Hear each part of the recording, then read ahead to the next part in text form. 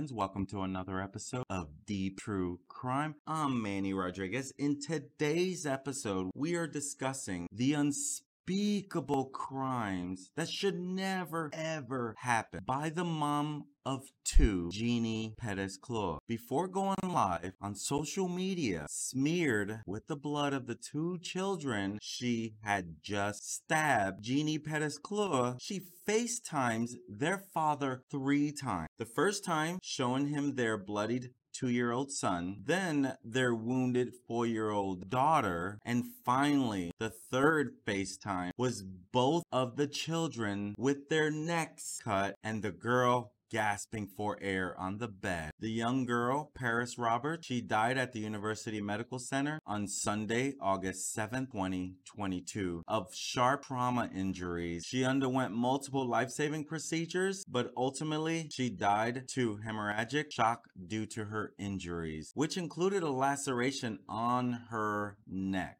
down to her spine that damaged her trachea, along with cuts to the upper chest and shoulder. The 2-year-old boy, Jason Roberts, he remained intubated in critical condition as of Monday, August 8th, 2022, while he was waiting another surgery to determine whether his trachea is healing correct. After slitting her children's throats, Pedescleaux turned the knife on herself, inflicting a superficial cut to collarbone area. She was treated at a hospital before being booked in jail. Police were called to a home in the 3100 block of Law Street at around 11:30 a.m. August 7, 2022 by the children's father, Jermaine Roberts, after he received a threatening phone call. Janee, she informed Roberts she had damaged his vehicle, that she was not going to jail, and that she would kill herself and the kid. When Roberts arrives at her house, he finds the door barred. Janee,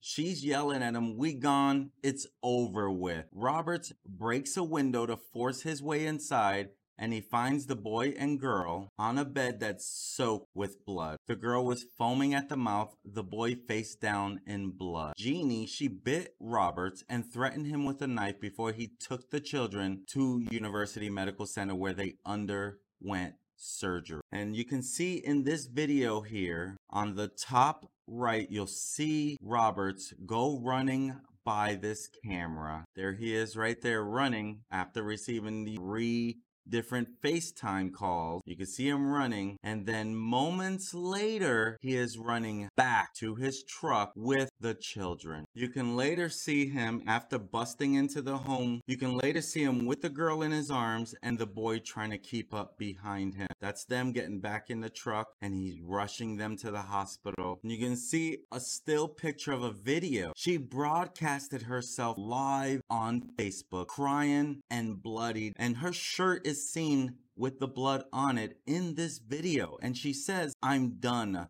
My children is dead. I'm done. I'm done. And it's all Jermaine fault. It's always Jermaine fault. I'm done. I'm killing myself." And this was not the first time that Janee and Roberts had clashed or that she had damaged the vehicle. Last May in 2021, Janee smashed the windshield and scratched the paint of a black 2014 Jaguar sedan that belonged to Robert's girlfriend. And so his girlfriend, she files a non-domestic stay-away order against Janee Pedescleaux. And Janee, she did plead guilty to simple criminal damage in connection with the vandalized vehicle. In March, Janee tested positive for benzodiazepine, cocaine, and cannabinoids during a drug screening at Orleans Parish Criminal Drug Court. Janee, she was in a child custody dispute with Roberts, who had reportedly sued Janee in April, seeking joint custody. He even wrote at one time in his petition to get custody arrangement, and he was in what is the best interest of the children. His reasoning was, the mother doesn't allow me to see my kids because I'm in a relationship. She's not stable or providing a healthy environment for the kids. The mother drops the kids off to other family members and tell them not to let me see the kids. I can only see them if I go to her house. The mother takes non-prescribed pills. She drinks and drives under the influence. So Roberts, he was trying to get custody of the two children because even her own family members say she wasn't stable. She was struggling with mental health issues. Well, seeing what she did, oh my gosh. And I don't understand mental struggles. I'm not going to try to play a doctor. I'm not going to try to understand those things. I know that people struggle with these things. My only wish is that if you're struggling, go get help. There's normally these red flags inside of you that can tell you that's not right. That's not okay. Don't ignore those, right? Because even her own family members, they said that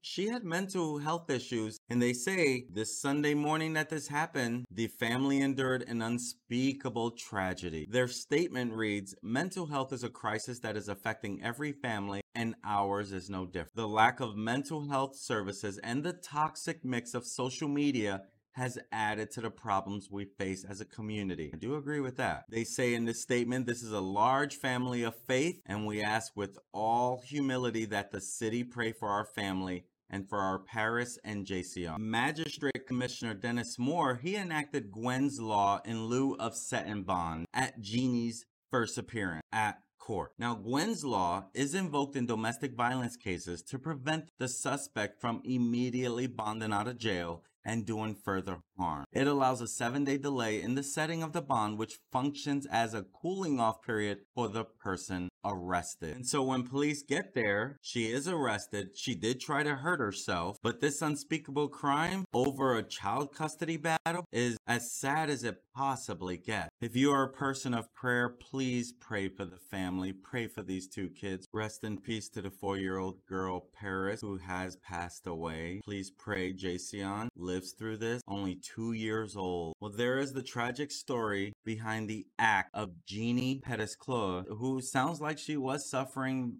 through mental problems. There's a good chance she'll never see the light of day. And we just wish this didn't happen. Shouldn't happen. My friends, I'm Manny Rodriguez. Thank you for joining me today, and I look forward to serving you again.